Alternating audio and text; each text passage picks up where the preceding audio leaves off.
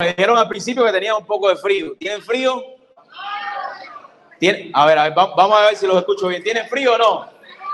Bueno, una señora fue y me dijo, bájame porque nos estamos congelando. Yo dije, caballero. Bueno, creo que esta noche, en apenas unos 10 minutos, vamos a comenzar. Creo que hoy va a ser una noche sumamente importante para todos nosotros y para el resto del mundo. Vamos a tener aquí un gran hombre, un gran influencer, una persona que ha luchado muchísimo a través de todo lo que ha hecho para poder llevar el mensaje verdadero a toda la comunidad internacional. Sobre todas las cosas, su lucha en contra del comunismo, del socialismo, donde quiera que esté. Y yo creo que tenemos que comenzar precisamente llevando el mensaje. Muchos de los que están acá son cubanos, ¿no? Levante la mano los cubanos que hay aquí. A ver, levanten los venezolanos. Mira, Venezuela, colombiano. Oh, ¿algún otro país que me falte por decir? A ver, díganme. No, Camagüey. A ver, Argentina, un aplauso para Argentina que está aquí. A ver, ¿quién más? Por aquí me falta, Perú, los peruanos, óigame, con ustedes estamos. ¿Quién más me falta por ahí? ¿Qué otro país me falta? A ver. Ecuador, ahí tenemos Ecuador también. Pero lo más importante es que, y yo siempre lo digo, ¿no? Que todos somos una gran familia. Y ahí es donde nos tenemos que enfocar, ¿no? Tenemos nuestras costumbres, nuestra cultura diferente, pero nos une una sola cosa, es la lucha contra el comunismo donde quiera que esté. Y sobre todas las cosas en los Estados Unidos de América, que hoy por hoy la izquierda quiere destruir, empezando por el gobierno que tenemos. Pero hoy vamos a estar hablando, transmitiendo ese mensaje a través de este gran hombre, Laje, que lo vamos a tener acá, Agustín Laje. Así que en unos minutos estaremos con él. Pero quiero aprovechar la oportunidad de darle las gracias a todos los que han hecho posible que hoy estemos acá. A todos ustedes, primero que todo, por haber apoyado al movimiento Somos Más. Decirle a todos ustedes que quienes de los que están acá son miembros del movimiento Somos Más. Levante la mano a ver. A ver. Ahí está. 1, 2, 3, 4, 5, 6. Yo quiero que todos los que estén acá hoy, que quizás nunca han escuchado hablar del movimiento Somos Más, que se acerquen a nosotros. Por ahí está Ernesto también, por ahí está Julio, por ahí está Mayito, diferentes miembros del movimiento, y que se acerquen también. Todo el mundo conoce a Eliezer Ávila, ¿no? ¿Conocen a Eliezer Ávila o no? Bueno, si no lo conocen, pero él está por acá también. Acérquense a nosotros, ahí está. Acérquense a nosotros.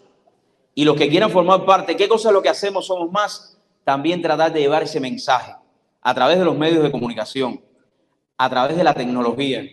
Y esa es la arma que hoy por hoy los comunistas, sobre todas las cosas, los comunistas cubanos están usando, tratando de tergiversar el mensaje, el verdadero mensaje de libertad, el verdadero mensaje de cómo se vive en un país con democracia, como es los Estados Unidos.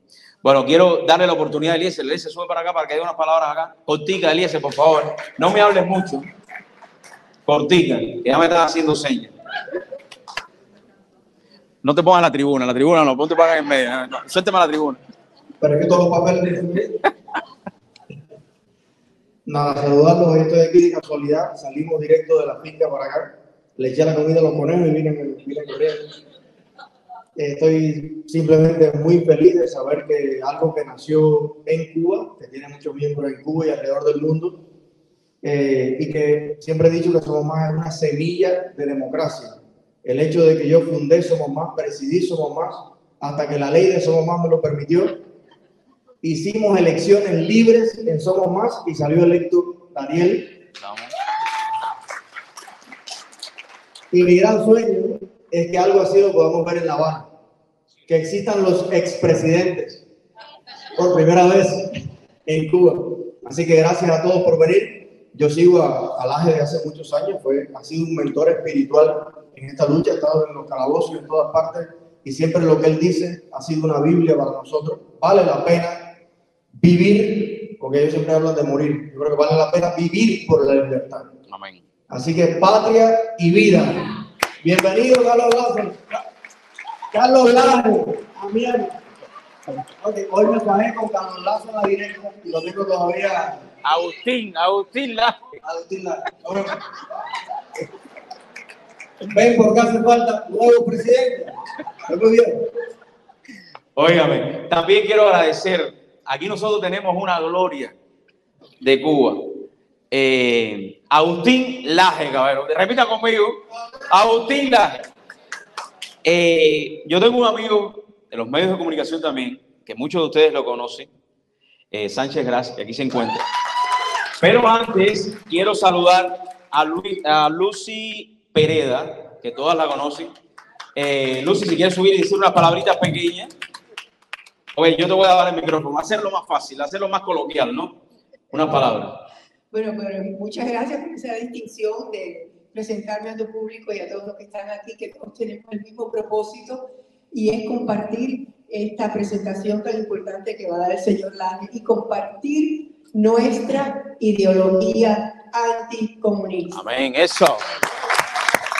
Señores, nuestra generación tiene un reto muy grande y es combatir el comunismo, porque somos víctimas Amén. del comunismo de una u otra forma. Aunque estemos aquí bajo aire acondicionado, nuestras familias han sido divididas, tenemos parientes que han sido fusilados o que están todavía pasando penuria. Entonces hay que preocuparnos por esos países de origen y tratar de ayudarlos, de apoyarlos. Pero tenemos que defender porque Amén. si este se cae no hay para más nadie. Tenemos que irnos para el Polo Norte. Entonces el reto que nosotros tenemos es ese.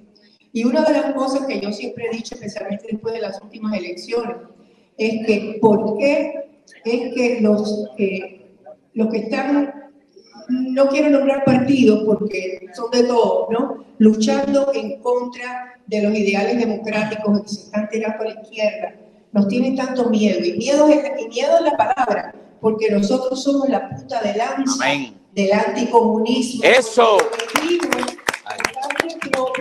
Y como lo vivimos en carne propia, cada vez que oímos una ley nueva, una propuesta nueva de esas extrañas y misteriosas, se nos para la banderita de alerta.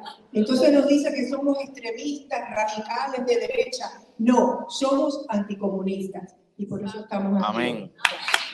Óigame, ahí estamos. Bueno, voy a seguir saludando rapidito porque ya me están diciendo que me queda un minuto. Sánchez Gras. ¿Quién lo conoce a Sánchez Gras, caballero? A ver. Que yo lo veía cuando yo estaba chiquitico. ¿De verdad? Ya yo era grande. Yo creo que lo mejor es que estemos juntos, es que la gente se identifique, porque es que cuesta mucho trabajo que la gente se identifique. A veces la gente tiene un pensamiento Amén. tan fragmentado que no lo puede compartimentar con los demás. Y la libertad pesa, es duro. Hay que saber llevar ese peso y hay que compartir ese espíritu, porque si no, no se llega a ningún lugar. Hablen con discreción, porque probablemente esto sea un globo chino. Un aplauso. Bueno, ya con este voy a ir terminando. Pero yo creo que todo lo que estamos haciendo aquí hoy, más que todo, es impulsar a las nuevas generaciones, decirle a las nuevas generaciones lo que es el comunismo y lo que es el socialismo. Quiero aprovechar la oportunidad también para darles gracias a Alexander Otaola, que ha impulsado este evento también, a mis grandes amigos que aquí los tenemos, que ahora los voy a saludar después, Alieski y Amelia. Amelia, perdóname yo con los nombres, pero aquí tengo un joven, no, yo sé, es muy difícil, Danielito, muchos lo conocen, sus padres lo han inculcado y eso es lo que tenemos que buscar en las familias, que eduquen y le digan a los hijos la verdad sin miedo de lo que hace el comunismo, de lo que hace el socialismo en el mundo entero y lo que está haciendo aquí. Danielito, 1 minuto y medio. Claro. Bueno, quiero darte gracias a ti, a todos que están aquí hoy. Mi nombre es Daniel Ferretti y tengo una fundación, Patriots Kids Foundation. Pero primero quiero decirles a esos que no han comprado el libro La Batalla Cultural, la generación idiota, cómprenla porque es lo que va, es una guía buenísima, porque nos da la idea en la batalla cultural, porque yo creo que, como decimos los americanos, we have to give them a little bit of their medicine, tenemos que darle un poquito de su propia medicina, porque ellos están usando la batalla cultural para adoctrinar a esos niños. Y los niños tenemos que estar involucrados en la política. Y a mí me han criticado muchísimo por eso, porque soy un niño chiquito, soy muy joven y no debo estar en eso, la política es muy sucia. No, la política es sucia porque los que están ahí no son los que nosotros queremos que estén ahí. Y la política es todo lo que nos rodea. Y no podemos dejar que los niños, que son el futuro, que son los futuros líderes, los futuros votantes, que no sepan lo que está pasando en su país y que no sepan que lo más importante, que no sepan lo que hicieron y lo que sufrieron y lo que tuvieron que hacer nuestros padres fundadores para crear esta gran república. Muchísimas gracias. Así es. Bueno, yo creo que el mensaje de patria y vida, se dice muy fácil patria y vida, pero cada uno de nosotros tiene que ser una verdadera representación de eso. No podemos decir patria y vida y quedarnos ahí. Tenemos que llevar el mensaje y el mensaje de verdad. Vamos entonces con un fuerte aplauso. A recibir a Agustín Laje. Aquí lo tenemos.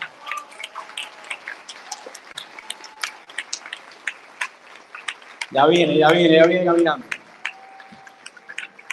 Viene caminando. A ver, sigan los aplausos.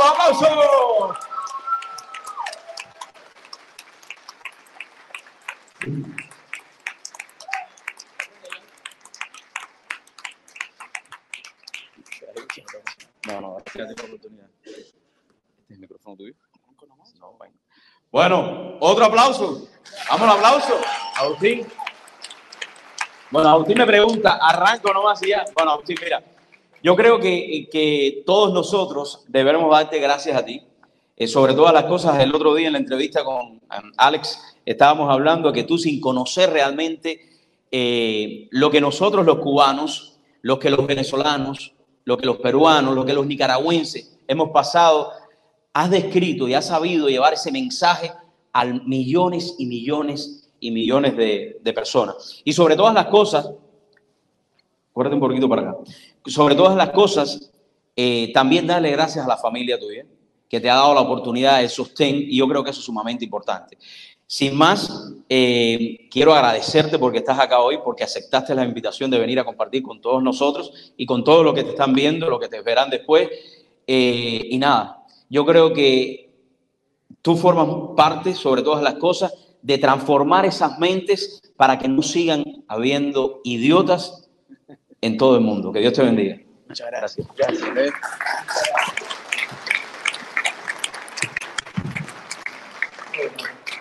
Muy buenas noches a todos, muchas gracias por haber venido, gracias por el interés, gracias a los amigos de Cuba, de Somos Más, por haber confiado en mí, por haberme invitado. Yo quiero saber a los efectos de la filmación, si no tengo que estar en el medio o también puedo venir hacia acá, ¿cómo vamos a funcionar? Siéntate libre. Sí, bien, bueno. Qué bueno que estamos en Florida y no en Cuba entonces. Gracias, ahí estamos, bien. Vamos a ver. Se ha titulado esta charla, que no tengo idea cuánto va a durar, porque no la di nunca. Entonces vamos a esperar que no duren como los discursos de Fidel, que eso duraba demasiado. Vamos a ver cuánto dura. Puede durar 1 hora o puede durar 1 hora y cuarto, 1 hora y 20, no sé. Espero que me tengan paciencia. La charla se titula Cuba y la batalla cultural. Toca, sin embargo, hablar de distintas lógicas de batalla cuando referimos al caso cubano. Yo quiero explorar en esta conferencia 3 lógicas de batalla distintas. Voy a hablar sobre la batalla armada, sobre la batalla política y, finalmente, sobre la batalla cultural. Porque cuando se trata de Cuba, al menos en esas 3 lógicas, hay mucho que decir. Cuando se habla de batalla, en definitiva, se está hablando de un choque por el poder. El poder es el protagonista de cualquier tipo de batalla. Por eso podemos empezar intentando definir el poder. ¿Qué es el poder? Uno de los máximos sociólogos, uno de los más importantes sociólogos, llamado Max Weber, en una monumental obra que tiene titulada Economía y Sociedad, define el poder como la probabilidad de imponer mi voluntad a otro, cualquiera sea la fuente involucrada en esa probabilidad. ¿Qué es el poder? Es la probabilidad de imponer mi voluntad en otra persona al margen de las fuentes de esa probabilidad. Max Weber subraya esto último, al margen de las fuentes. ¿Cuál es el motor del poder? ¿Qué está elevando la probabilidad de que mi voluntad triunfe? Esa es la gran pregunta del poder. ¿Cómo puedo elevar la probabilidad de que mi voluntad sea la que triunfe? Y hay distintas fuentes del poder. Hay distintos medios para elevar esa probabilidad. Yo puedo, por ejemplo, apuntarle a mi amigo que está acá en la primera fila un arma y decirle, quiero que hagas X. Y mi amigo no quiere hacer X. Pero mi arma está elevando mi probabilidad de que sea mi voluntad la que se imponga sobre él. De no tener el arma, mi probabilidad baja estrepitosamente. Entonces mi amigo muy probablemente, a menos que quiera morir, o a menos que también esté armado y pueda defenderse, mi amigo terminará haciendo X. Eso es lo que podemos llamar poder armado. Podemos establecer una tipología del poder, o sea, discriminar en distintos tipos el mismo fenómeno del poder en función al medio que se utiliza para elevar la probabilidad del poder, la probabilidad de imponer la voluntad. Podemos llamar, insisto, en ese caso, al poder armado. Ahora, yo puedo hacer otra cosa. Yo puedo, por ejemplo, decirle a mi amigo, aquí en la primera fila, quiero que hagas X. Y él me dice, no, no quiero hacer X. Yo puedo sacar un maletín repleto de dinero, abrírselo y decirle, quiero que hagas X y esto puede ser tuyo. Yo con ese maletín elevo la probabilidad de que X sea hecho por mi amigo. ¿Cómo podemos llamar a ese poder? Poder económico. Poder económico. Yo puedo hacer otra cosa. Yo puedo querer que mi amigo haga X, él no hace X, pero yo dispongo de las instituciones que reglamentan la vida en común, o sea, las instituciones gubernamentales, y puedo lograr que esas instituciones obliguen a mi amigo a hacer X. ¿Cómo se llama ese poder? ¿Qué se les ocurre? Poder político. Poder político. O yo puedo hacer otra cosa. Yo puedo tener acceso a las industrias culturales y mediáticas que atraviesan el día a día de mi amigo y empezar a modificar su entorno simbólico y su entorno discursivo. Empiezan a modificarse las palabras, se modifican los símbolos, los signos, la música, la información, las historias, los valores, las normas informales, los roles, las expectativas. Cambia todo, cambian las series que ve, cambia el cine que consume, cambia lo que se dice en el noticiero, cambia la música, cambia lo que le dicen en la escuela, cambia lo que dicen en la universidad. Y yo condiciono de tal manera el mundo simbólico y cultural de mi amigo que mi amigo de la primera fila puede terminar haciendo X. Esto es lo que podemos llamar poder cultural. Podemos, al calor de esta tipología, pensar el fenómeno de la batalla como una confrontación de magnitud, es una confrontación que tiene su peso específico, entre dos fuerzas sociales, más no individuales. No existe tal cosa como una batalla uno a uno. Una batalla uno a uno es una pelea, es una pelea de boxeo o de MMA, no es una batalla. Una batalla involucra grupos, fuerzas sociales, que colisionan por un objetivo, por imponer su voluntad. Pero la batalla puede ser armada, puede ser política, puede ser económica, puede ser cultural.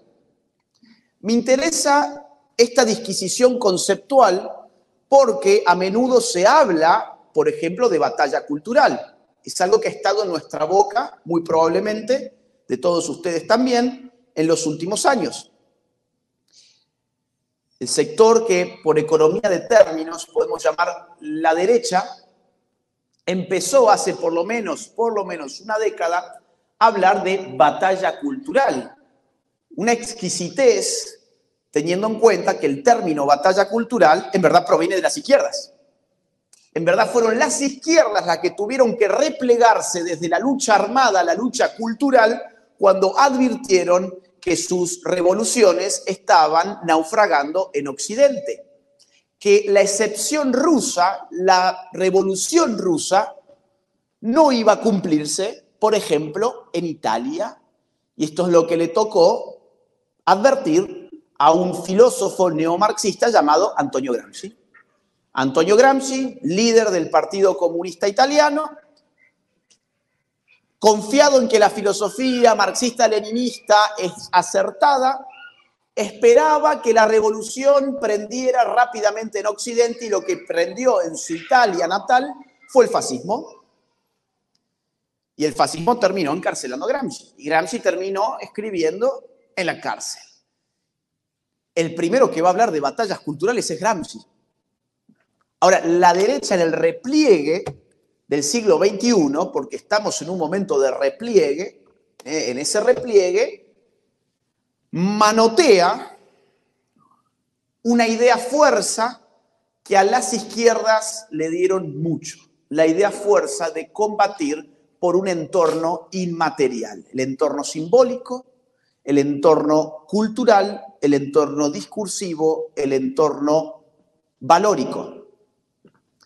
Cuando hablamos de Cuba, no podemos reducir el peso específico de la isla para la región a una mera batalla cultural.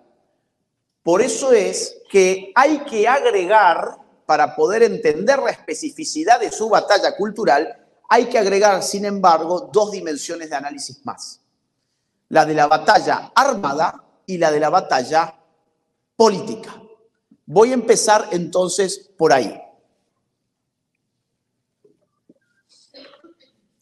Cuando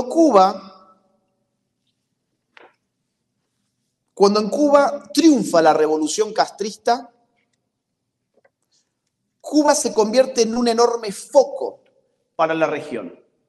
Porque lo que habían demostrado, presuntamente, los barbudos cubanos, era que la sola voluntad revolucionaria bastaba para ganarle a un ejército profesional. Esa fue la teoría del Che Guevara en extremada síntesis. La teoría del Che Guevara es distinta de la de Lenin. El Che Guevara fue un lector veloz, superficial incluso, de los grandes textos marxistas. Él quiso, aún así, escribir su propia teoría de la lucha revolucionaria. Claro, para Lenin, el gran teórico de la revolución rusa, a la hora de hacer una revolución había que considerar dos factores. El factor objetivo y el factor subjetivo, las condiciones objetivas y las condiciones subjetivas. ¿Qué es la condición objetiva de la revolución? Es materialmente cómo vive este pueblo. Este pueblo está en la miseria, este pueblo pasa hambre, hay hambrunas, hay una crisis económica, o este pueblo está en un momento de prosperidad. Tenemos que responder a las condiciones objetivas. Para que estalle una revolución, tienen que darse ciertas condiciones objetivas. Querer hacer la revolución guevarista en Florida es absurdo. Por más voluntad que tenga una célula guerrillera, hay condiciones objetivas que no van a permitir el despliegue revolucionario. Pero la sola condición objetiva no basta, dice Lenin. Hace falta una condición subjetiva. ¿Dónde está esa condición subjetiva? En la guerra de guerrillas, en el Partido Revolucionario, que es el que ha adquirido conciencia de clase y es el que está dispuesto a luchar en un terreno armado para poder aprovechar condiciones objetivas y generar una revolución política. El Che Guevara va a decir, no, acá olvídense de las condiciones objetivas. Lo que viene a demostrarle Cuba a todo el continente es que la revolución se puede resolver solo en las condiciones subjetivas, que basta la voluntad de un foco guerrillero para hacer la revolución. Que no importa que seamos un puñado de hombres en un barquito llamado Granma, que encima cuando llegamos a las costas cubanas perdemos al 80% de nuestra diminuta tropa, nos tenemos que replegar a la Sierra Maestra, pero la sola voluntad guerrillera basta para hacer una revolución. Y esa fue una teoría que prendió en toda América Latina. Sin evaluar condiciones objetivas, aparecieron guerras de guerrillas en todas partes. Los montoneros y el Ejército Revolucionario del Pueblo, más las FARC, la FAP, la FAL, los descamisados, distintas organizaciones guerrilleras y terroristas en Argentina, que para que ustedes se den una idea, cometieron entre 1969 y 1979 21.644 atentados terroristas, para que se den una idea de la magnitud de lo que fue ese ataque. Apareció el MIR en Chile, el MIR chileno, una organización poderosa también, apañada por Fidel Castro, ya después vamos a hablar un poquito más de eso. Los Tupamaros en Uruguay, las guerrillas colombianas, que están mucho más frescas en la memoria porque todavía siguen resonando. El ELN boliviano, los grupos guerrilleros de El Salvador. Hubo una guerra civil en los 80 en El Salvador al calor de estas teorías. Sendero Luminoso en Perú. Sendero Luminoso en Perú. Prácticamente toda América Latina fue alcanzada por el ejemplo cubano, que no solamente fue un ejemplo, sino que Cuba se convirtió en una base de operaciones militar. Cuba se convirtió en una base de operaciones donde había entrenamiento para las milicias revolucionarias de todo el continente, donde se les prestaba el armamento, las municiones, donde incluso había respaldos logísticos que hoy pueden resultar bizarros. Guarderías para los niños, pero no de los cubanos, sino de los terroristas que necesitaban dejar a los niños en algún lugar, entonces los dejaban en una guardería cubana y se iban a atacar a sus respectivas patrias. Y quedaban los niños en la guardería cubana.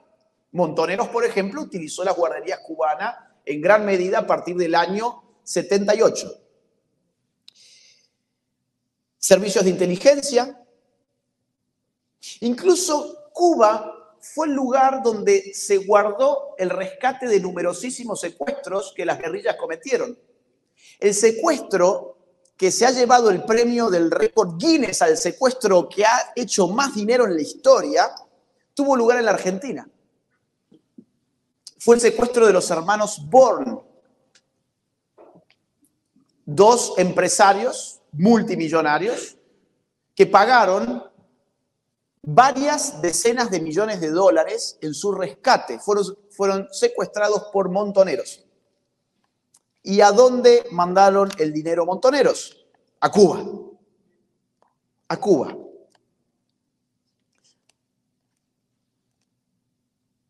¿Esto qué quiere decir? Bueno, en Cuba también se crearon estructuras internacionales para coordinar a las guerrillas. La Tricontinental, por ejemplo, la OLAS, que era la Organización Latinoamericana Revolucionaria, estructuras que se crearon en los años 60, más o menos entre el 64 y el 68 se crearon distintas estructuras internacionales donde los guerrilleros de toda la región sabían que su base, su cuartel general estaba en la isla. Miren, por ejemplo, lo que cuenta Jorge Massetti, que fue un guerrillero del Ejército Revolucionario del Pueblo de Argentina, En su libro El furor y el delirio, itinerario de un hijo de la Revolución Cubana, que lo publica la editorial Tusquets del año 1999. Dice así, describiendo su paso por Cuba. Debía pasar 3 meses en una unidad militar especial. Me entregaron botas, un uniforme verde oliva y ropa interior del mismo color. Me advirtieron que no podía salir en los 3 meses que duraría el curso y que mis movimientos debían limitarse a 50 metros a la redonda del área que me sería asignada. En mi vida había visto tantos fierros juntos. Fierros en Argentina se le dice a las armas. Pistolas, revólveres, fusiles, subametralladoras, ametralladoras pesadas, granadas y hasta bazucas y lanzacohetes, más un montón de cajas de municiones. Comenzamos con las clases teóricas, uso táctico, funcionamiento, alcance efectivo, arma y desarme de campaña, balística y otras cuestiones relacionadas con el tema. Para las clases prácticas iba al polígono y disparaba con todo tipo de armamento de infantería. También practicábamos el tiro en movimiento, de defensa y de atentado, a pie y desde un auto, inclusive el tiro con fusil desde una avioneta.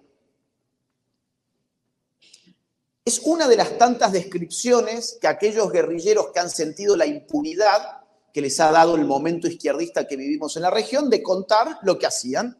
Saben ellos que ellos no van a ir presos. Los únicos que van a ir presos y que fueron presos fueron en todo caso los militares que en nuestros respectivos países se enfrentaron en el plano de las armas, combatieron a estos grupos armados. En Argentina hoy hay más de 3.000 militares que están presos, por ejemplo, tipos que ya tienen más de 80 años, en muchos casos con cáncer, más de 80 años, están presos de forma ilegal por haber combatido a estos grupos guerrilleros que fueron, insisto, entrenados en Cuba. Ahora, la teoría del foco de Guevara, que era un voluntarismo absurdo, fue totalmente errada. No volvió a ganar ninguna guerrilla en el continente. Todos los grupos que yo les mencioné recién fracasaron. Todos. Entonces la pregunta es ¿por qué? ¿Por qué Cuba constituyó una excepción? ¿Por qué en Cuba sí funcionó esa teoría y en otros lugares no? En todo el resto de los lugares de la región, no. Yo creo que acá hay distintos factores que son decisivos a explicar. Uno de ellos es la poca legitimidad del régimen de Batista. Otro es que las Fuerzas Armadas de Batista estaban completamente desmoralizadas, directamente no combatían, se entregaban, negociaban, se dejaban sobornar. Esto es una realidad, por ejemplo, que surge de los mismos diarios del Che, donde está ofuscado porque no hay combates. En el propio auge de la revolución, no hay combates. El Che Guevara está ofuscado porque dice que no estamos combatiendo. De hecho, el combate más aclamado, o uno de los más aclamados, Santa Clara, el tren blindado, que ya estaban todos rendidos. La gran hazaña que te vende el guevarismo es un ataque a un tren con soldados desarmados que ya se habían rendido y que incluso dicen que había sido sobornado quien estaba al mando de ese grupo de gente. De hecho, piénsenlo así, ¿cuáles son las bajas de ese episodio? Los 300 soldados mueren. ¿Cuántos mueren del equipo de Guevara? ¿Cuántos mueren de la gente que estaba con Guevara? 6. 6. 306. Claro, eso te da un panorama de que no hubo tal combate. Y ese es el episodio, o es uno de los episodios armados que más se suele rescatar como un acto de heroicidad y de combate. Y vos decís, pero ¿cómo un combate 300 de un lado abajo y solo 6 del otro? Es que no hubo tal combate. Pero yo creo que el factor más decisivo para entender por qué esa teoría sí funcionó en Cuba y no en otro lugar, tiene que ver con el apoyo de Estados Unidos y de la comunidad internacional. El ejército rebelde recibió apoyo de Costa Rica, de Venezuela y de los Estados Unidos. Y de Santo Domingo, exactamente. En los Estados Unidos hay una gran discusión de por qué este país apoyó al castrismo antes de la consumación de la revolución. Y yo por lo menos he encontrado dos explicaciones. Una de ellas dice que que Castro engañó a la CIA, básicamente. Que todos esos periódicos que iban a entrevistar con el New York Times a la cabeza a Castro y a los guerrilleros, y en esas entrevistas los guerrilleros, y Castro más que nadie, afirmaba que la guerrilla era para volver a la Constitución de 1940, una constitución democrático-liberal, que lo que querían era restablecer el orden democrático y que ellos creían en las libertades individuales y que bajo ningún concepto eran comunistas. Y quien más celebró esa tesis fue el periodista Herbert Matthews del New York Times. La tesis es: Castro se salió con las suyas. Realmente Estados Unidos creyó que estaba frente a un demócrata que iba a restablecer un orden constitucional en aquel país. La otra tesis dice que no, que en verdad Castro no engañó a nadie, es que la CIA apoyó a Castro, sabiendo en definitiva quién era. Era el que había estado, por ejemplo, en el Bogotazo. Y yo les voy a leer. Yo no me juego por ninguna tesis porque no tengo cómo saber cuál es la correcta. Yo les comento nomás cuáles son las dos tesis que más o menos se dan. Tampoco importa cuál es la correcta a los efectos de lo que a mí me interesa ahora, que es explicar por qué la teoría del foco funcionó en Cuba. Funcionó porque Estados Unidos apoyó. Es decir, bloqueó el armamento de Batista, por ejemplo.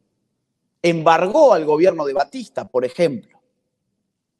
La CIA, según Huber Matos, en su libro, Cuando cayó la noche, es el título, la CIA incluso puso dinero. Dice así: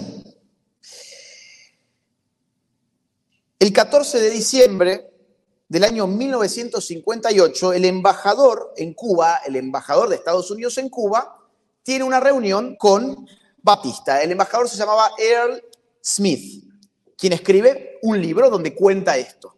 O sea, esto está sacado del libro del embajador de Estados Unidos en Cuba en ese momento.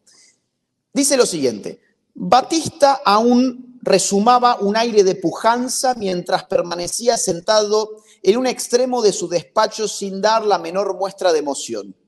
Preguntó si podía trasladarse con su familia a su casa de Daytona Beach. Tengo entendido que eso es en Florida, ¿no? Y se le dijo que primero debía pasar algún tiempo en España o en cualquier otro país extranjero. Preguntó de cuánto tiempo disponía y se le respondió que no debía retrasar su marcha innecesariamente. Esto es interesantísimo, a mí me resulta por lo menos muy interesante, porque quien está echando del gobierno a Batista, más que el señor Fidel Castro, es el embajador de los Estados Unidos, que le está diciendo: usted tiene poco tiempo para irse, esto ya se acabó. Insisto, esto es lo que el señor Smith cuenta en su propio libro. Yo ni siquiera viví la época, no tengo mucho más que ir a sacar datos que están publicados. Fíjense esto, también el libro de Smith. El régimen del presidente Eisenhower se empeñó en que Castro Ruz llegara al poder. Es difícil de entender esta política desde un punto de vista norteamericano. He demostrado que varias veces, cuando la ocasión era propicia y había oportunidades de encontrar una solución sin Batista ni Castro, nuestro Departamento de Estado se negó a dar su apoyo. Smith quería una solución intermedia, sin uno ni otro, pero dice que no le daban el apoyo. Concediendo que Batista ya no fuera útil, la alternativa, desde luego, no tenía que haber sido Castro, nuestro enemigo. Y es necesario advertir que Castro no se habría encontrado en la situación de alcanzar el poder y no hubiera podido crear el medio para tomarlo sin la buena voluntad del cuarto piso. ¿Qué era el cuarto piso? Era donde funcionaban las oficinas de asuntos latinoamericanos del Departamento de Estado norteamericano.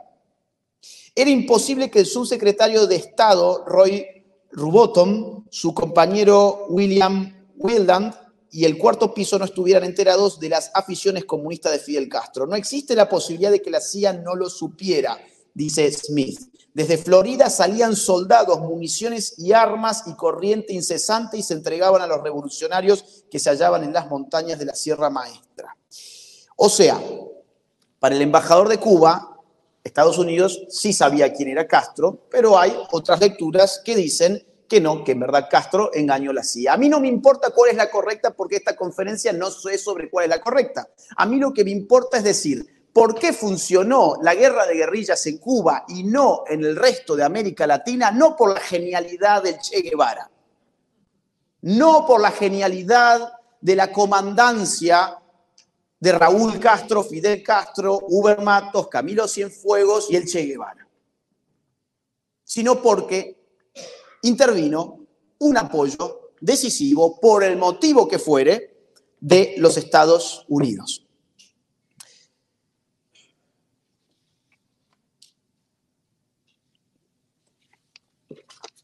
Ahora bien, Cuba, como centro de entrenamiento y de provisión logística y armamentística de las fuerzas guerrilleras de toda la región, se convierte en ese sentido en un responsable, aunque sea de segundo orden, de lo que fueron las guerras de guerrillas, los muertos, los atentados, los secuestros, las bombas, las matanzas que asolaron América Latina entre la década del 60, 70 y 80. Eso es lo que corresponde, por lo menos, muy apretadamente, a la lógica de la batalla armada. Cuba fue decisivo en la región para la lógica de la batalla armada, por lo menos en 3 décadas del siglo XX. Pero, terminando la década del 80, la lógica tiene que cambiar.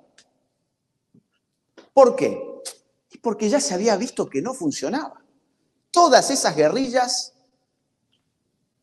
habían caído en nada. Habían desaparecido, salvo en Perú, el caso de Sendero Luminoso, que fue un fenómeno maoísta de los 80. El resto, ya se sabía que eso no funcionaba. De hecho, las que continuaron funcionando se convirtieron rápidamente en grupos de narcotraficantes, como la FARC, por ejemplo.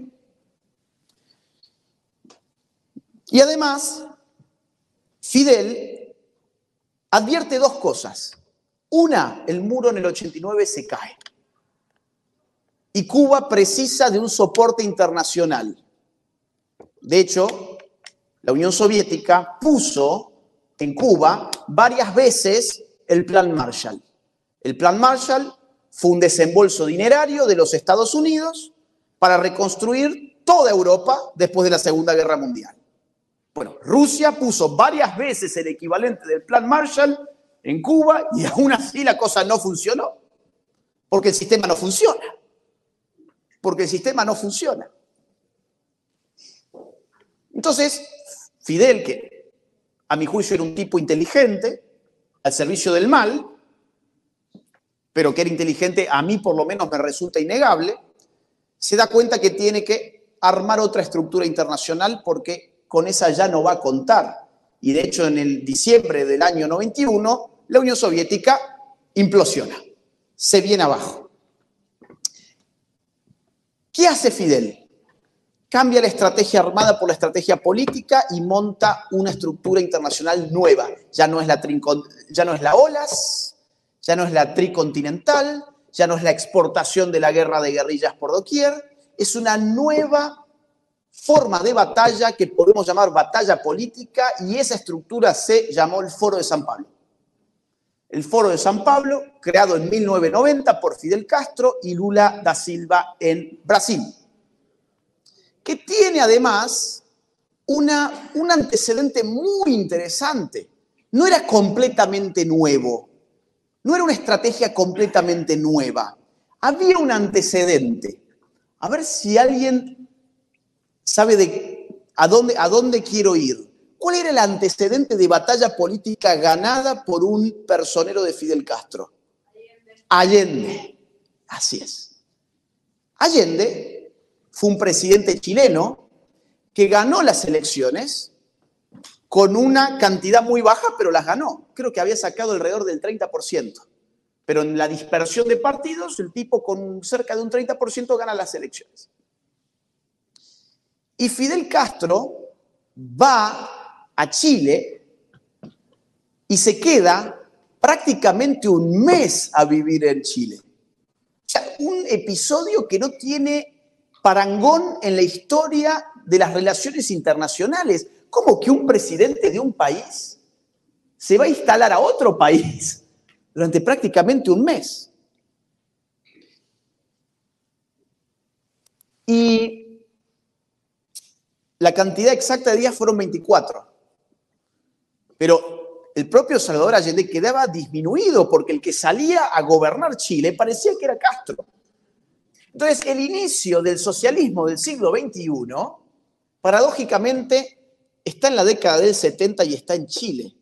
Yo estoy convencido de que el Foro de San Pablo viene a asumir que la opción armada no va a funcionar y que la opción política es la que hay que emprender. Y esa lógica de batalla política les va a dar muchos frutos. Miren ustedes, del Foro de San Pablo han salido presidentes en todas partes. Chávez, Maduro, en consecuencia, Rafael Correa, en Ecuador, Evo Morales, en Bolivia, el matrimonio Kirchner, en Argentina, incluso los uruguayos, un poco más vegetarianos, menos carnívoros, más rositas que rojos, pero partes del foro al fin, Tabaré Vázquez y Pepe Mujica, Dilma Rousseff y Lula en Brasil. ¿Se acuerdan de Lugo en Paraguay? Bueno, también. Y Nicaragua con Daniel Ortega, que en verdad Ortega está desde el 85, si mal no recuerdo. ¿Perdón? Zelaya, Honduras. ¿Desde el 79 está Ortega en el poder? Sí. Ok, desde el 79, pero él va a encontrar obviamente refugio en el foro. En el foro van a participar partidos políticos, organizaciones de derechos humanos, ya vamos a hablar después un poco de eso también, van a participar grupos estudiantiles de izquierdas, van a participar fundaciones de izquierdas, van a participar movimientos sociales de izquierdas e incluso guerrillas. Hasta las FARC pasaron por el Foro de San Pablo. Y el Foro de San Pablo fue un éxito político. Es quien trajo lo que comúnmente denominamos socialismo del siglo XXI, justo cuando las expectativas después de la caída de la Unión Soviética eran que el socialismo había pasado a ser parte de un museo de historia. Pues no, nuestra región levanta una nueva forma de socialismo empezando el siglo XXI. Y en el año 2015 parece que hay un retroceso de ese socialismo. Parece que el socialismo del siglo XXI está retrocediendo. Miren ustedes, ¿en qué año murió Fidel Castro? A ver si me recuerdan. ¿2016? En el 2015 pierden los Kirchner en Argentina. En el 2016 muere Fidel Castro. Chávez ya va a haber muerto antes. ¿Cómo? Chávez va a haber muerto antes. Ya sabemos que Evo Morales no va a poder tener una reelección después que la quiso tener. Recuerdan, en 2019. Piñera vuelve a Chile en el 2018. En este país, en el 2016, gana Trump. Sí.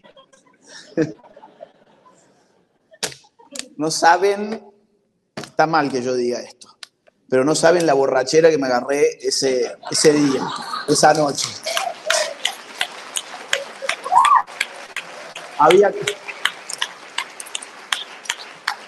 Es que nadie se lo esperaba. Nadie se lo esperaba. Yo me acuerdo, estaba en el sur de Argentina dando unas conferencias junto con Nicolás Márquez y nos fuimos a ver a un bar.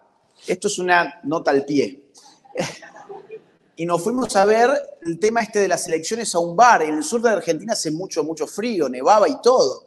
Y no teníamos auto, nos fuimos a pie. Habrá sido un bar que encontré yo por el GPS que estaba como unas 10 o 15 cuadras. Y me acuerdo que lo veíamos en un TV que no estaba puesto, pero le pedimos que cambiaran, creo que estaban dando fútbol, nos quería matar porque le pedimos que pusieran la CNN o uno de esos, o Fox, íbamos viendo y no lo podíamos creer. Y en serio les digo, así fue como, bueno, otra cerveza. Bueno, otra cerveza, para agarrar un poco el tema de la adrenalina que estaba insoportable. Y en ese bar había dos tipos de California, no me lo voy a olvidar nunca, que evidentemente estaban con una mala cara, ¿no? La estaban pasando mal. Bueno, cierro la nota de pie. Entonces, ¿qué más pasa? Bueno, Lenín Moreno llega a Ecuador y traiciona al correísmo, a Rafael Correa. Correa se tiene que ir ¿a dónde? A Bélgica, ¿no? Para escaparse de la justicia. O sea, fíjense ustedes, bueno, Bolsonaro llega en 2018. O sea, ¿qué les quiero comunicar con estos ejemplos? Bueno, Maduro pasa a ser indefendible. Indefendible. O sea, ni siquiera los zurdos se animan mucho a hablar de Maduro. Entonces, ¿qué empieza a pasar? Entre el 2015 y el 2019, todo indica que hay un retroceso del socialismo del siglo XXI en la región. Pero en julio del año 2019 se crea una nueva estructura socialista, una lavada de cara del foro, que se llama, a ver si alguien... El Grupo de Puebla. Son lo mismo. Están los cubanos ahí también metidos. O sea, son lo mismo. Pero usan nuevos términos, nuevas banderas, una nueva sede que pasa a ser México a partir de la victoria del 2018 de López Obrador. Entonces hay una lavada de cara ahí. Incorpora nuevas causas que estaban un poquito ajenas del Foro de San Pablo, el tema feminista, el tema abortista, el tema LGBT, el tema de la ideología de género, lo incorporan en el Grupo de Puebla. Y ya en octubre del año 2019 empieza a modificarse la tendencia. Tenemos revueltas indigenistas en Ecuador tan potentes que obligan al gobierno a trasladarse de Quito a Guayaquil. ¿Ustedes vieron alguna vez titulado esto como intento de golpe de Estado indígena? No, bueno, pero o sea, se dan cuenta cómo los medios de comunicación juegan con las palabras, ¿no? O sea, cuando los indígenas dan prácticamente un golpe de Estado en Ecuador que obliga al gobierno a trasladarse a otra ciudad, ahí hay una movilización indígena por los derechos y la justicia social. Ahora, vos tenés algo como lo de Brasil del otro día y es un golpe de Estado comandado por Bolsonaro, pero si Bolsonaro está en Florida, bueno, no importa, él es el que lo comandó. Ni hablar de lo del 6, ¿sí? De enero. Claro, ni hablar, o sea, hasta el día de hoy no hay otro discurso que ese. Ahora, cuando tenés en Chile una revuelta que deja muertos, ¿cuántos muertos hubo acá el 6 de enero? ¿Cuántos muertos hubo en Brasil? Bueno, en Chile hubo muertos. Prendían fuego a los policías, literal, a hombres y a mujeres, los prendían fuego. Bueno, eso no era un golpe de Estado, eso es que Chile había despertado. De hecho, ese fue el término que la prensa escogió. Chile despertó. Y tuvieron la de Chile, una semana después de lo de Ecuador.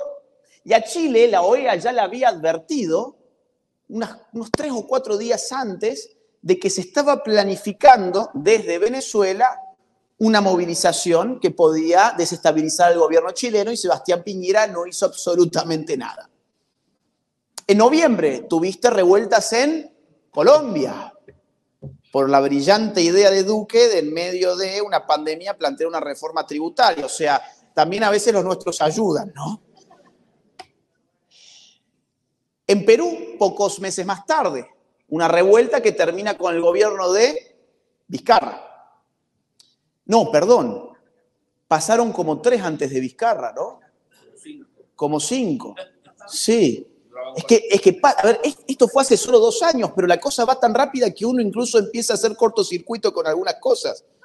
Porque Vizcarra después también cayó, pero ¿dónde estuvo Merino? Como otros 3 más. Y ahora cayó el monigote que habían puesto. Pedro Castillo. Bueno, Claro, empiezan a pasar muchas cosas. En Chile, además, votan por una nueva constitución. 78% dice, sí, queremos una nueva constitución. Terminan, además, en las elecciones eligiendo en segunda vuelta a un socialista llamado Gabriel Boric, amante simbólico de Salvador Allende, que pone a la nieta de Salvador Allende al frente de las Fuerzas Armadas.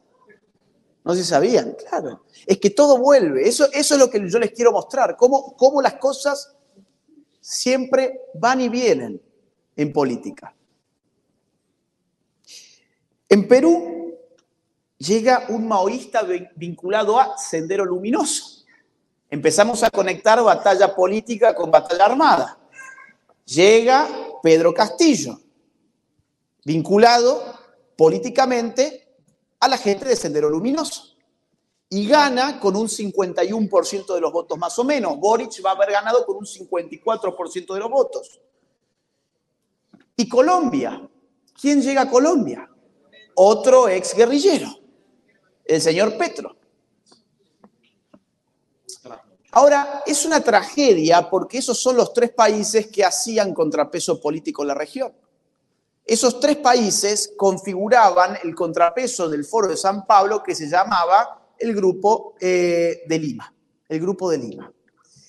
Entonces, cuando uno ve que además, acto seguido, va a caer Brasil y que antes ya va a haber caído también Argentina, porque van a volver los Kirchner otra vez, terminamos con un país, con un continente teñido de rojo. Aquí termina Biden al poder y uno obtiene un mapa. En Canadá gobierna otro socialista, Trudeau. Uno ve el mapa entero, ni siquiera América Latina. Ustedes pongan el mapa entero, píntenlo de color según la ideología política que gobierna y van a ver que los únicos que no son comunistas o socialistas, mejor dicho, son 4 o 5. Y aparte son chiquitos. El Salvador, Paraguay, Costa Rica, Guatemala, Uruguay y Ecuador, pero hay que ver qué es lo que pasa. Porque ya tuvieron elecciones hace 7 días y el que ganó fue el correísmo. ¿Sí? El que ganó fue el correísmo. Entonces la situación política es espeluznante. Es espeluznante de verdad, pero hay algo que a mí me da esperanzas antes de pasar al eje batalla cultural. Como les dije, hago 3 ejes: batalla armada, batalla política, batalla cultural. Hay algo que a mí me da esperanzas en el asunto de la batalla política y es que estos gobiernos de esta segunda ola del socialismo del siglo XXI se están deslegitimando muy rápidamente, en general. Piensen ustedes, por ejemplo, en lo que hemos hablado. Alberto Fernández en Argentina, después de 3 años de gobierno, la imagen positiva suya está en alrededor del 8%. O sea, de cada 100 argentinos, solamente 8 responden en encuestas: qué buen presidente que tenemos. ¿Y cuántos lo votaron? Arriba del 55%. En Chile, menos del 30% de los chilenos aprueba el gobierno del señor Boric y no han pasado ni 2 años. Y el tipo ganó con el 54% de los votos. ¿Y qué pasó con el texto de la Constitución? Se rechazó. Claro, el 78% dijo sí, queremos una constituyente. Ahora, cuando vieron lo que hizo la constituyente, cuando vieron el mamarracho de constitución que redactaron, dijeron el 62% no. Era tan alevosa esa constitución que tenía alrededor de 500 artículos, todos contradiciéndose unos con otros, y había artículos donde establecían distintas jurisdicciones en base a tribus indígenas. O sea, esta tribu puede tener su propio derecho, aquella tiene su propio derecho. Es decir, entonces, ¿dónde está el Estado? Porque el Estado es una unidad de derecho. Eran 10 países dentro de uno. O sea, digamos que si el de esa tribu me ataca a mí, ¿bajo qué derecho vamos a juzgar al de la tribu? ¿Bajo el suyo o bajo el mío? Así no funcionan los estados-nación. De hecho, esa es la descomposición de un estado-nación. Afortunadamente, el 62% de los chilenos dijeron no. Un gran revés para Boric. En Colombia, Petro, miren, Petro no tuvo ni siquiera 100 días de luna de miel, que es lo que en la ciencia política se suele decir, que los gobiernos tienen 100 días cuando empiezan de consideración por parte del pueblo, que todavía ve con esperanza, esa ilusión, lo que ese gobierno puede hacer. Por eso Maquiavelo ya decía en El Príncipe, si tenés que hacer algo que duele, hacelo rápido. Como por ejemplo sacarte una curita, una de estas banditas, ¿no? Rápido tiene que ser, no pelito por pelito. Y tiene que ser dentro de esos primeros días. Ahora, el señor Petro en los primeros 100 días cayó 10 puntos en la consideración pública. Interesante también para ver cómo esto va bastante más rápido de lo que uno puede esperar. ¿Y qué pasó con Pedro Castillo? Se destaparon una infinidad de casos de corrupción que involucraban a su familia y este sujeto finalmente cayó. Y ahora hay una revuelta terrible que no sé bien en qué anda porque hace yo como 20 días que no estoy en mi casa, entonces no he estado muy atento a lo que pasa en Perú, pero hasta que yo me vine para esta zona, la cosa estaba al rojo vivo. Entonces, el panorama es incierto, pero puede haber vientos favorables muy rápidamente. Y fíjense lo que pasa en este país. Es decir, eligieron a un socialista o a un partido socialistoide, que eso es lo que es hoy por lo menos el Partido Demócrata, y las cosas tampoco marcharon muy bien que digamos. Se esperaba una red wave, una ola republicana en las midterms, en las elecciones de medio término. Esa ola republicana no llegó, ganó el Partido Republicano, pero no como se esperaba, y sin embargo hubo un individuo que fue el gran ganador de esas elecciones, que es el gobernador de este estado. Él fue claramente a nivel federal el único ganador claro de las elecciones, tanto así que hay unos que ya los están hablando de él como futuro candidato presidencial. Es un recorrido muy rápido en torno a lo que está pasando políticamente desde una visión continental. Y me queda entonces el último punto de la conferencia, la batalla cultural. Habíamos definido que la batalla cultural se daba en el orden de lo artístico, de lo cinematográfico, de las escuelas, de las universidades, de la música, de los medios de comunicación. Y hay que decir que aquí Cuba, la dictadura cubana, mejor dicho, ha hecho muy bien los deberes también. Ha hecho muy bien los deberes y atendieron ese campo de manera magistral. Miren ustedes, por ejemplo, las universidades. Las universidades. Ayer estuve cenando con una cubano-americana que tiene una hija que va a la UF, me dijo, que creo que es la universidad de este estado. Sí, y me dice que estaban consternados porque porque la hija le cuenta que en los dorms, o sea, las habitaciones que usan los estudiantes, están todas repletas de pósters del Che Guevara, por ejemplo, en una universidad como la Universidad de Florida. En Argentina esto es moneda corriente, porque encima tenemos la desgracia de que el Che sea argentino. De hecho, yo que he estudiado en Argentina, puedo dar fe de que eso es moneda corriente y es lo que uno ve todos los días. En el colegio, por ejemplo, en mi caso, yo recuerdo que cuando uno entraba en la sala de los profesores, lo que había era un cuadro de Fidel Castro, en la sala de los profesores de mi colegio. Y cuando uno entraba en la sala de los preceptores, que eran los encargados de la conducta, lo que había era un cuadro del Che Guevara. Y constantemente en esa época, yo fui al colegio secundario entre el año 2000 y el año 2006, en esa época se cantaban loas permanentemente, no solo en mi colegio, sino en prácticamente todos los colegios de la Argentina, a la Revolución Cubana. Piensen ustedes en el periodismo. El periodismo del orden establecido, del establishment, con excepción obviamente del periodismo que sale desde Miami o de Florida, que es una gran burbuja, esto no es lo que pasa en otros lugares, Esto es una burbuja, una linda burbuja donde uno puede vivir y estar bien, pero en lo que pasa en el 99% de los periodistas fuera de esta burbuja es que ni siquiera le llaman dictadura al régimen castrista. Lo que le llaman es el gobierno revolucionario, por ejemplo.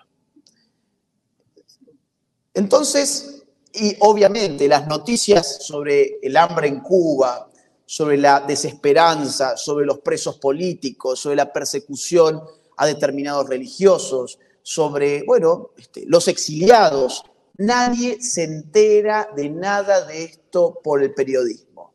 Todo lo que el periodismo ha intentado hacer desde que yo tengo memoria en estos temas y estoy un poco atento de cómo se maneja la comunicación social, es bajar mitos. El mito de que la educación cubana es fenomenal, el mito de que la salud cubana es fenomenal, que fue muy bien apuntalado por gente del espectáculo y del deporte en Argentina, como por ejemplo Diego Maradona. Claro, porque la dictadura cubana en un terreno cultural también se hizo de sus personajes que ayudaron a coagular sus discursos políticos. El ejemplo que ahora se me viene a la mente de manera más clara es el que acabo de dar, Diego Maradona, que tenía su tatuaje del Che, su boina del Che, y fumaba su habano y se sacaba sus fotos guevaristas. En el campo de los derechos humanos, hegemonizaron el campo de los derechos humanos. Todo lo que en América Latina se llame organismo de derechos humanos, ustedes sepan que es muy, muy, muy probable que sean comunistas. Que para ellos haya humanos de primer nivel y humanos de segundo nivel. Algunos tienen derechos y otros no tienen derechos en función de quién los mató, los torturó, los persiguió, los puso en un campo de concentración. Y tenemos, por ejemplo, el caso célebre de Madres de Plaza de Mayo en Argentina. No sé si las ubican, unas señoras que usan un pañuelo, que cuentan en sus libros sus viajes a Cuba, qué bien que las recibían, cómo vivían de lujo en lujo en la isla, y cuando uno quiere averiguar si alguna vez se juntaron con las damas de blanco, la respuesta ¿cuál creen que es? No, de ninguna manera. Por ejemplo, el discurso de Eve de Bonafini, Eve de Bonafini fue la líder de Madres de Plaza de Mayo que murió hace poquito, quizás ustedes se enteraron. Dice Eve de Bonafini, en el discurso del aniversario de la toma del cuartel de La Moncada, el día 26 de julio del año 2003, en Cuba. La llevaban a dar discursos de allí. Dice, siempre que me conceden el honor de hablar en Cuba o en actos de solidaridad con Cuba, se me anuda la garganta. Se me anuda la garganta porque las imágenes de mis hijos, de esos que no están presentes, pero que están vivos en cada acto y en cada lugar, esas imágenes que me hablan y me cuentan de lo que era para ellos en aquella época ese hermoso país y lo que es hoy para todos nosotros. Y un día que fui a Cuba y hablé con Barbarroja, ya vamos a ver quién es, un día que hablé con Barbarroja, él me dijo que uno de mis hijos había estado allí y que había hablado con él. Y ahí me di cuenta recién lo cerca que estaban y lo que cada vez más cerca está ese pueblo cubano dentro del corazón de las madres. ¿Quién es Barbarroja? Manuel Piñero, el encargado de los entrenamientos militares, que habíamos hablado al inicio de esta conferencia. ¿Qué confiesa Eve de Bonafini en el año 2003 en este discurso? Que sus hijos eran guerrilleros y que esos guerrilleros habían sido entrenados en Cuba. Y que esta organización de los derechos humanos, financiada millonariamente desde Europa y desde los Estados Unidos, que esa fundación tiene al dictador Fidel Castro en el corazoncito. ¿Por qué creen ustedes que no se juntan entonces con las madres, con las damas de blanco? Bueno, evidentemente porque son aliadas al régimen. Insisto, que la izquierda, después de haber asesinado a 100 millones de seres humanos en el siglo XX, que es la conclusión a la que llega un famoso libro llamado El Libro Negro del Comunismo, Un libraco así que va estudiando las matanzas del comunismo en el siglo XX y llega a la conclusión de que sumándolos aproximadamente da 1 millón de muertos. Después de haber asesinado aproximadamente 100 millones de muertos. Después de haber asesinado a 100 millones de muertos en el siglo XX, digo, ¿cuánto se le atribuye al nazismo? 6. Y ustedes ven algo, o sea, si yo salgo allí con una hoz y un martillo, ¿tengo algún problema? En la mayor parte de este país, que se supone que es un país que es un país antisocialista, no tengo ningún problema. Ahora, si yo me pongo una camiseta nazi, voy a ir preso.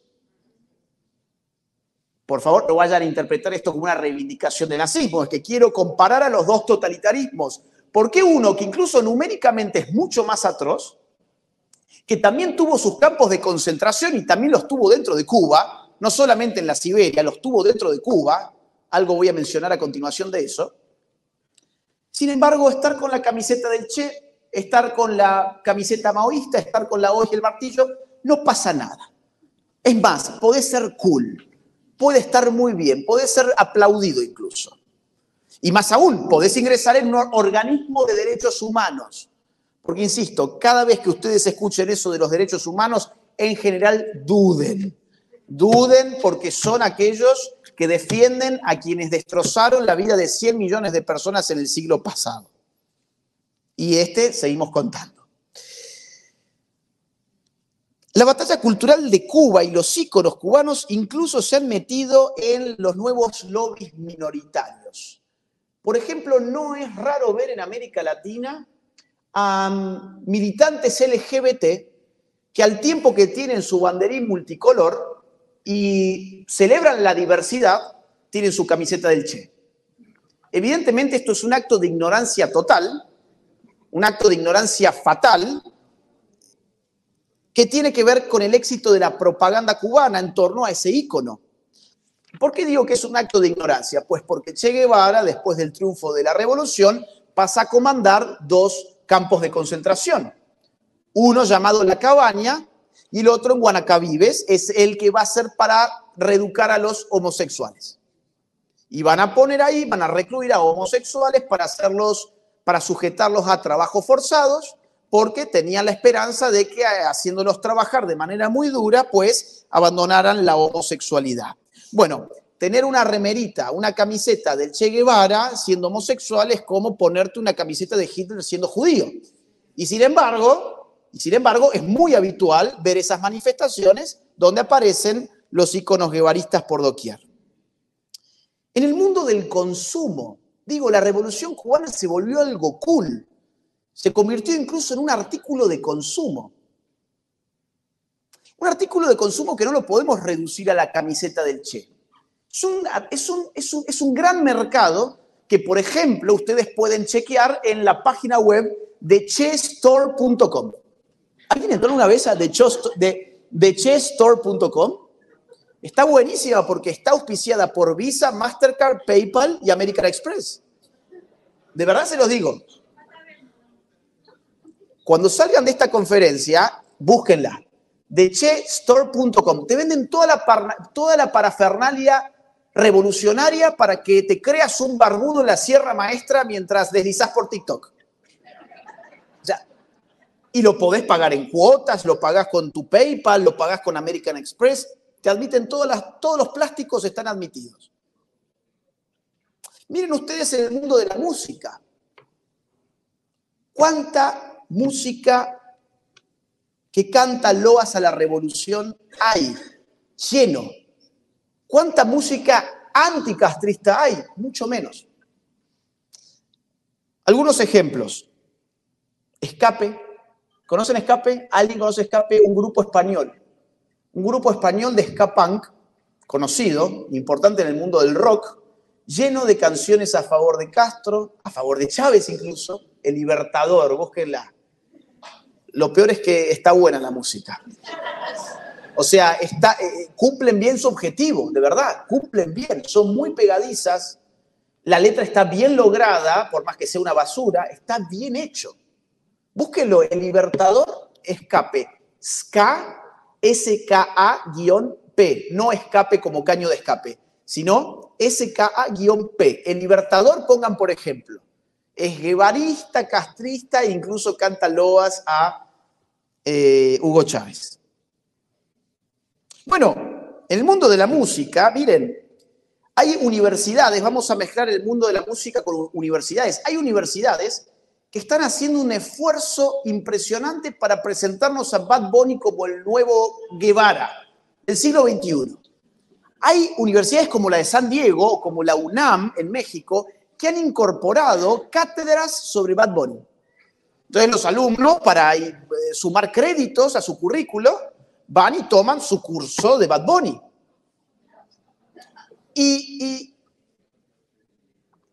cuando los profesores de estos cursos han dado entrevistas a la prensa, explican que Bad Bunny, por un lado, es revolucionario porque es el nuevo ícono de una masculinidad no tóxica, de una nueva masculinidad. Yo, la verdad es que no sé, no escucho Bad Bunny, pero para la investigación que hice, entré en Google y puse sus letras para no soportar el ruido. Entonces, simplemente leí las letras. Y las letras es con cuántas mujeres se acuesta por día, cuánta droga tiene que consumir para divertirse en una fiesta, qué auto necesita para ser feliz. A mí no me parece nada novedoso. Pero bueno, según estas cátedras, Bad Bunny es revolucionario porque es el nuevo ícono de la masculinidad no tóxica. Pero aparte sería una figura antiimperialista. Porque claro, como él es de Puerto Rico y él ha dicho alguna vez que está en contra del estatus político de Puerto Rico, que es un Estado libre asociado, ¿bien? Es un Estado libre asociado, entonces como ha dicho eso, él es un tipo revolucionario. Y eso te enseñan en la universidad, a dar perdón. Bad Bunny tiene sus mansiones en Estados Unidos. Bad Bunny va a los juegos de la NBA, yo lo vi antenoche, en el de los Lakers, contra Oklahoma, no sé si alguien lo vio. Abrazándose con LeBron James, claro, porque era un episodio muy importante porque James necesitaba 36 puntos para convertirse en el máximo goleador de la historia de la NBA y por desgracia lo logró. Entonces, estaba ahí Bad Bunny, estaba ahí Guevara del siglo XXI viendo Los Ángeles Lakers. Miren ustedes. Bueno, claro, digo, tenemos al tarado de Calle 13 también, ¿no? Con su música revolucionaria. Actores. Benicio del Toro, por ejemplo. Bueno, todos. En Argentina teníamos uno llamado Gastón Pols, que iba a todas las entrevistas con su camisetita del Che, por ejemplo. En el cine, me voy a quedar en el tema del cine. Miren, les voy a poner un ejemplo y ya voy a ir cerrando porque ya me voy a dar súper pasado de lo que les dije. El cine. ¿Han visto, por ejemplo, la película de Benicio del Toro? La de Sierra Maestra. Bueno, gracias a Dios, tampoco la vean. Yo se las cuento en un segundo. Miren, no le den de comer a esa gente. Miren, la película está basada en el libro de uno de los biógrafos del Che más importante, que es Anderson, John Lee Anderson. Pero el episodio que narra la película es lo que acontece en el diario del Che de Sierra Maestra. Es un diario aparte cortito. El Che tuvo distintos diarios, el diario de Bolivia, el diario del Congo, el diario de Motocicleta, que fue otra película, ¿sí? Ahora, el diario de la Sierra Maestra es un diario corto. En ese diario, el Che relata 14 fusilamientos de los propios. O sea, de su grupo, de su entorno. La película de Benicio del Toro, para que ustedes vean lo que es la manipulación a través de Hollywood. La película de Benicio del Toro solamente te va a mostrar uno. O sea, 13 fusilamientos quedan afuera. Y el único que te muestran es aquel que se ejecutó contra un sujeto que estaba sospechado por haber violado a una mujer. O sea, supieron dónde elegir. Claro, el caso con el cual menos te podés poner en contra de que lo fusilen, que es contra un violador, tenemos que mostrar algún fusilamiento. Ahora, no mostraste los otros que no tenían ningún fundamento para ser fusilados. o había sospechas, o había deserciones, y ahí se lo fusilaba. Ahora, el más escandaloso, digo, por lo que hizo la persona que presuntamente había violado a una mujer, ese es el que vos mostrás y, por supuesto, la película te lleva a ponerte del lado del Che, porque viene a hacer justicia contra un depravado de mujeres. Digo, claro, si vos sos un joven que no tiene idea de estas cosas y ves la película, en 1 hora y media tenés a tu nuevo héroe, básicamente. La literatura. ¿Cuántos libros a favor del Che, de Castro y de la revolución se han publicado? Incontables. Incontables. ¿Cuántos en contra del Che, de Castro y de la revolución? Miren, esos sí son contables. Y lo peor de todo es que no han salido de grandes editoriales, por lo tanto, conseguirlos es muy difícil. No aparecen generalmente en las ferias del libro, no venden, no se apoyan. O sea, hay una diferencia que tiene que movernos a hacer cosas en esos terrenos. No digo que todo el mundo tiene que salir a escribir un libro. No, eso es para gente que le gusta escribir y leer. Pero no a todos nos tiene que gustar lo mismo. Hay gente que, por ejemplo, no se puede armar un canal de YouTube. Yo he estado en canales de YouTube buenísimos de cubanos en este viaje que he hecho ahora, digo, los días pasados, que hacen grandes cosas. Bueno, hay que duplicar esos esfuerzos, hay que duplicar las conferencias, hay que hacer documentales, películas, hay que meterse en el ámbito de la batalla cultural porque realmente la diferencia es abrumadora. Les pongo un solo ejemplo, Paco Ignacio Taibo II. ¿Les suena a alguien? Paco Ignacio Taibo II es un mexicano, un biógrafo del Che Guevara, que obviamente le canta loas al Che constantemente, probablemente sea el que más enamorado del Che está de todos los biógrafos, y el tipo es quien hoy dirige nada menos que el Fondo de Cultura Económica, que es la editorial más importante de México y una de las editoriales más importantes de toda América.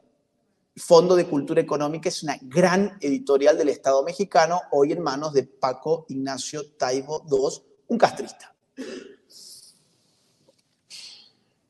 Y para finalizar, bueno, yo les había dicho, mira, en el Che, en el diario de la Sierra Maestra, confiesa haber asesinado con su puño, o sea, disparando él, 14 personas. Pero en verdad la cantidad de muertos que se ha contabilizado de su propio puño han sido 216. O sea, tu ídolo es alguien que mató 216 personas. Qué ídolo extraño que se ha creado. Pero ¿cuánta batalla cultural ha hecho falta para crear semejante ídolo? Y si no contamos de su puño, le podemos atribuir muchas más muertes. Por empezar, las aproximadamente 1000 muertes, 1000 fusilamientos en la cabaña. La cabaña, el campo de exterminio que él manejaba durante febrero del 59 y diciembre del 59, cuando él estuvo al frente de ese campo de concentración, se fusilaron a prácticamente 1000 personas, bajo sus órdenes. Por lo menos según los datos a los cuales yo he accedido. Esto como dato porque veo que hay chicos jóvenes como vos, por ejemplo, y quizás necesitas estas cosas para cuando debatas con tus compañeros, con tus amigos. Vos sabés, yo la primera vez que fui a una de estas conferencias, ¿qué edad tenés? ¡Wow! ¡Qué bueno! Gracias por venir,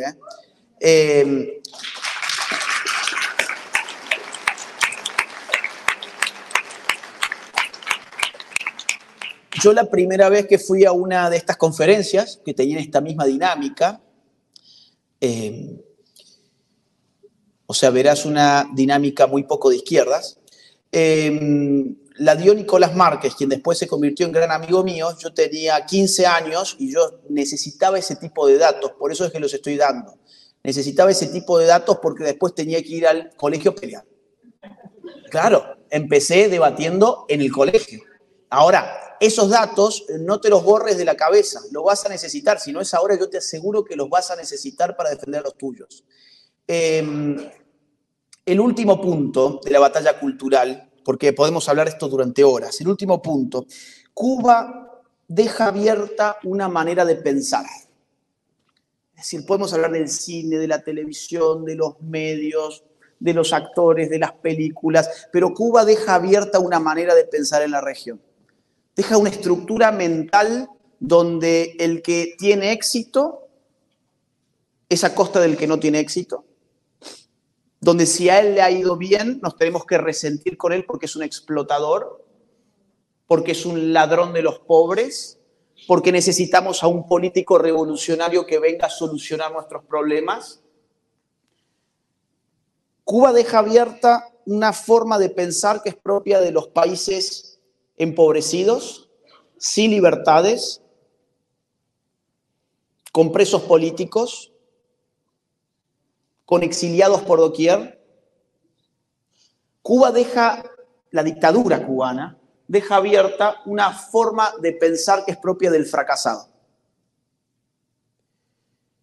Y eso es lo más grave de todo, porque en el fondo millones de personas en nuestros países siguen anhelando ser como Cuba.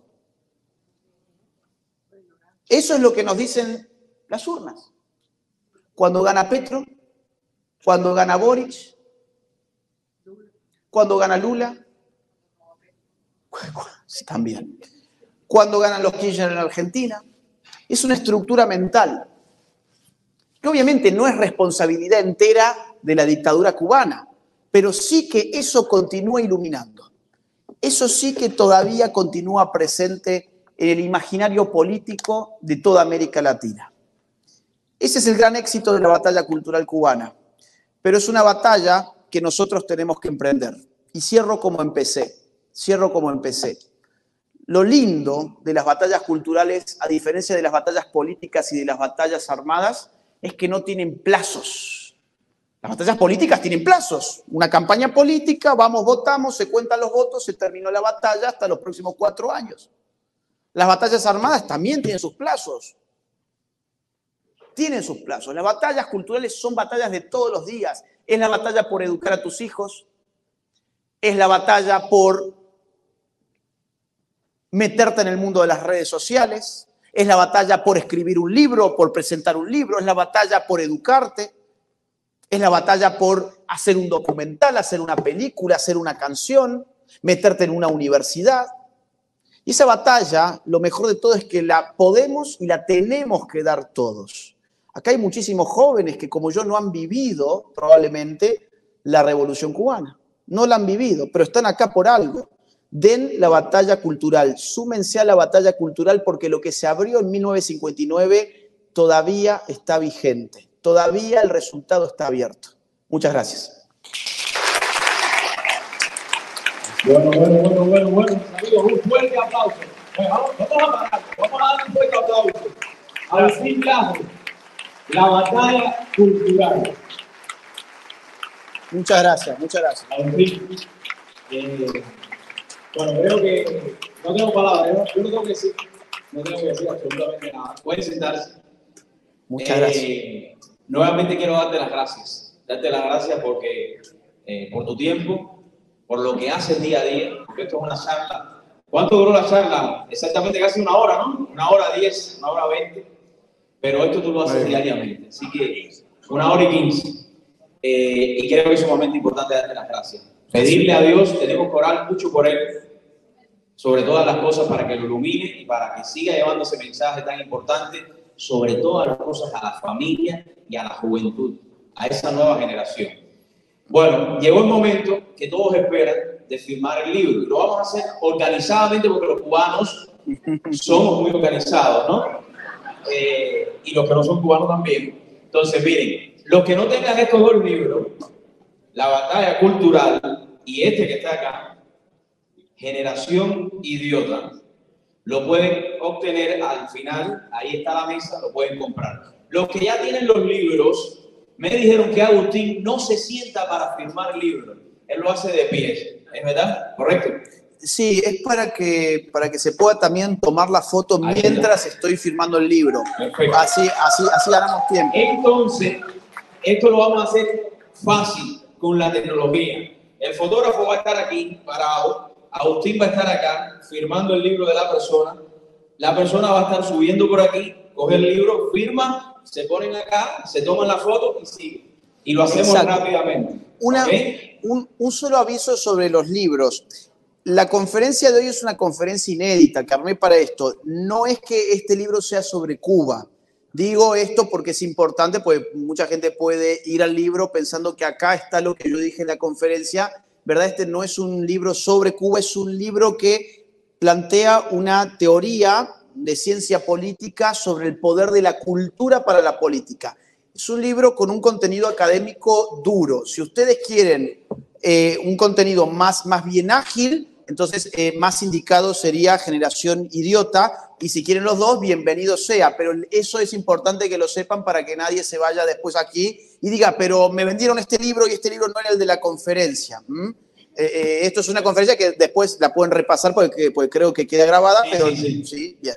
De hecho, estamos en vivo en este momento y después tomamos videos con más calidad para poderla poner en YouTube, para que todos la puedan mirar también, porque de eso se trata esta conferencia. Esto no es solamente para nosotros, es para el mundo entero, para poder ayudar a que el comunismo no siga y la izquierda llegando a donde quieren llegar.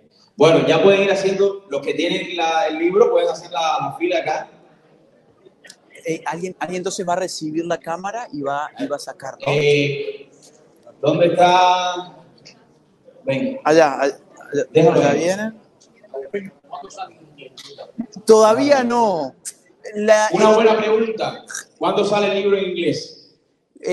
Miren, por ahora no. HarperCollins está viendo que en español está como bestseller en muchos rubros, en muchas categorías, pero el problema es que como yo no hablo tan bien inglés como para dar una conferencia o una entrevista, la editorial todavía está considerando a ver si el libro puede funcionar en inglés. Si ellos consideran que el libro puede funcionar en inglés, lo van a sacar pronto, pero habría que esperar a ver qué es lo que deciden.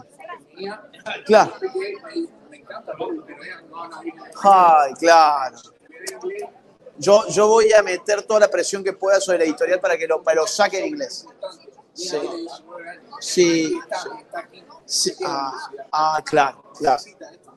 Claro. Bueno, ojalá que la editorial saque pronto eso en inglés. Sí. A ver, aquí. Sí. O mirá, si la foto va a ser con el banner, entonces yo ya me pongo acá, porque la idea es que mientras yo... Sí.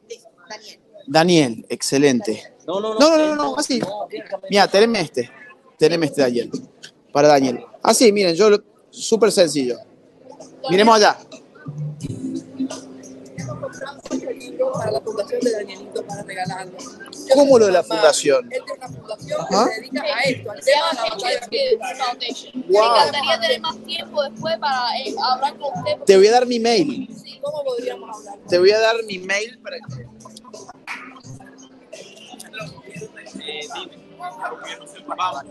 La foto acá, ponte aquí para que le tomes la foto.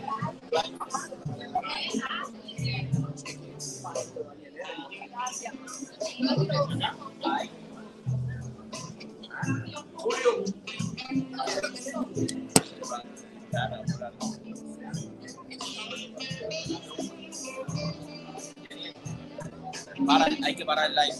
Ya tomaste esta foto. Vamos. Julio, ven acá. Ven. Julio.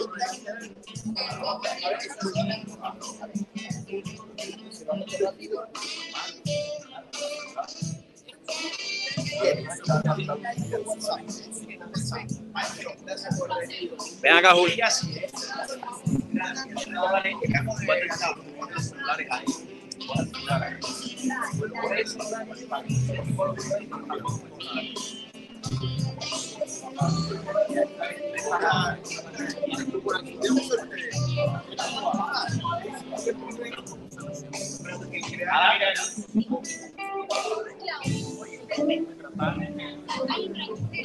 Él está ahí.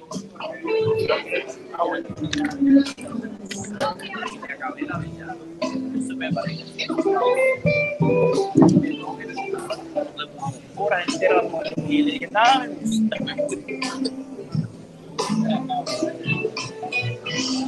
Oye, prepárate aquí al lado.